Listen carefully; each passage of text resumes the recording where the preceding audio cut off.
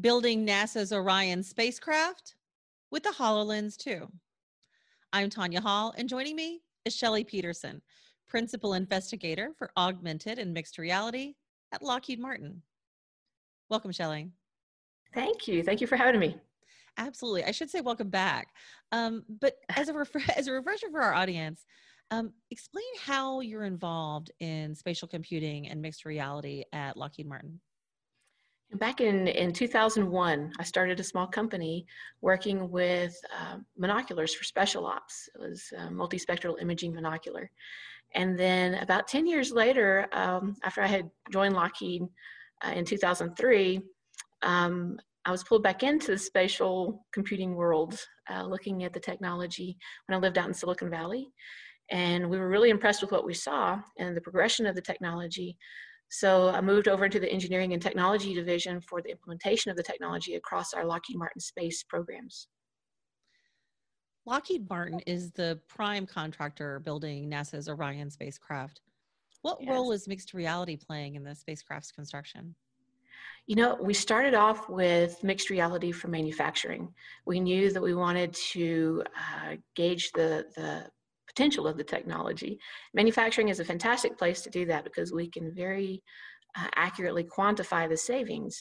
But we see it being beneficial across the entire life cycle, you know, from the early concept and design phases through the manufacturing process into test and operations and possibly even astronauts in space.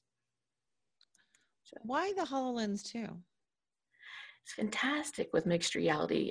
When we can overlay content in the environment and the user interface for the HoloLens 2 is also really beneficial to our teams where allows them to work in a hands-free manner. They see the content overlaid on the structure. They can interact with that content and interact with the device to capture buy-offs and metrics and data in a much more efficient way, like in some cases even 90% more efficient.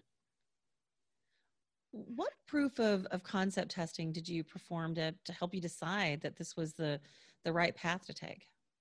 And we looked at a number of technologies and both hardware and software. We also mapped the use of the technology using the Air Force's OODA loop, the Observe, Orient, Decide, Act. So we look at the decision logic for the technicians the same way that we would look at the decision logic for a commander in the military. We break that down into this Observe, Orient, Decide, Act activity. And when you're building spacecraft, you know, you're not in a massive assembly line in most cases. With GPS, we're in an assembly process where we're building many in one high bay. But in most cases, we're building a small number at a time. And so the technicians are needing to work to learn and understand that process. And when we look at that Observe, Orient, Decide, Act mapping, they would spend about half of the time in the Observe, Orient, Decide portion and about half in the action. We can shrink down that interpretation time in a significant way. And I think that's where mixed reality really shows a lot of potential, is reducing the interpretation time. You mentioned quantifying. What benefits are you seeing from the addition of mixed reality in the assembly process? So we have a number of different types of use cases, and we categorize those into different bins. One is what I call position alignment, where we need to know where to place objects like strain gauges and heaters and thermistors and accelerometers. And on spacecraft, we have a lot of Velcro and tape. We can use mixed reality to mark those locations in 90% less time. So something that would take 8 hours, normally we can complete in 45 minutes. We have activities where normally we would have 2 or 3 technicians working 2 or 3 shifts to mark the locations of strain gauges or click bond fasteners. With mixed reality, we can complete that with 1 technician in 2.5 hours. Now we have other categories of use cases that are more step-based instruction. Things like torque applications. For those, we can complete those in usually 35 to 50% less time.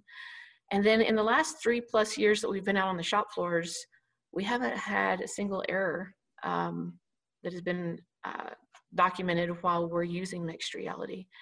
We believe we know why. It's just such a fantastic tool to relay the information accurately and efficiently.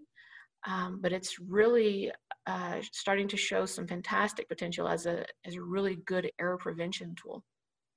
So let's drill down on that. What kind of learning curve did the assembly personnel experience?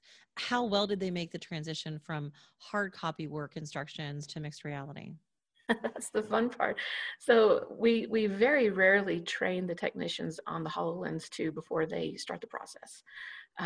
We don't expose them to the technology before we go out and start the event. They put on the device, they see how the content is overlaid in their environment. We give them a few tips on gestures where they can hold their hand out and they have a laser pointing from their hand that they can use as a mouse to click. A few small things like that, and they start working. It's pretty efficient and pretty quick for them to learn the processes with the HoloLens and just start. Certainly everyone I've experienced using virtual reality for the first time was such a big eye-opener, right? So what was the biggest maybe surprise the team experienced when you implemented the HoloLens 2? They're usually shocked at how quickly they can move. When they're having to work with paper or laptops or tablets with 2D, what I call rectangular data, it takes them a bit of time to interpret the data. And you see big smiles on their face when they see a step happen in, animated in front of them, overlaid on the structure, and they know exactly what to do. Sometimes it's difficult to get them to take a lunch break. It's hard to get them to stop working because they're just having so much fun, getting so much done so quickly. That's quite an interesting problem to have. Can't get them to take a break, can't get them to take lunch. It's so much fun. So what recommendations then can you offer to other manufacturing businesses that might be considering mixed reality fabrication and assembly? Sure. You want to start with the right use cases. You want to really do your homework in advance to figure out where it has potential within your environment.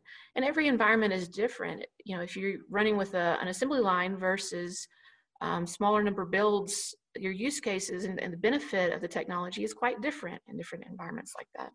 So understand where the challenges are and what you're trying to accomplish, and work to identify the best use cases to prove out whether the assumptions are correct, whether it will benefit in those environments.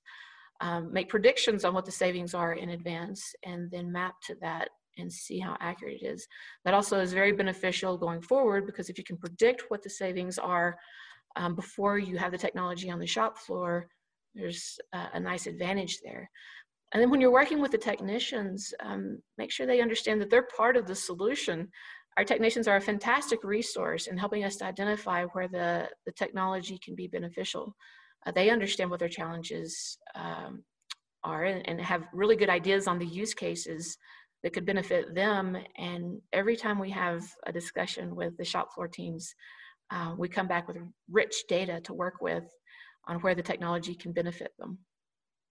Love that, Shelley, including the entire team and part of the solution. Yeah. Shelley Peterson, Principal Investigator for Augmented and Mixed Reality at Lockheed Martin. If somebody wants to connect with you, Shelley, maybe they want to understand more about the work that you're doing, how can they do that? Sure. Connect with me on LinkedIn. I'm interested in talking to people. Great. Well, congratulations on the work you're doing. And for everybody else, find more of my interviews right here or at tanyahall.net. Thanks for watching.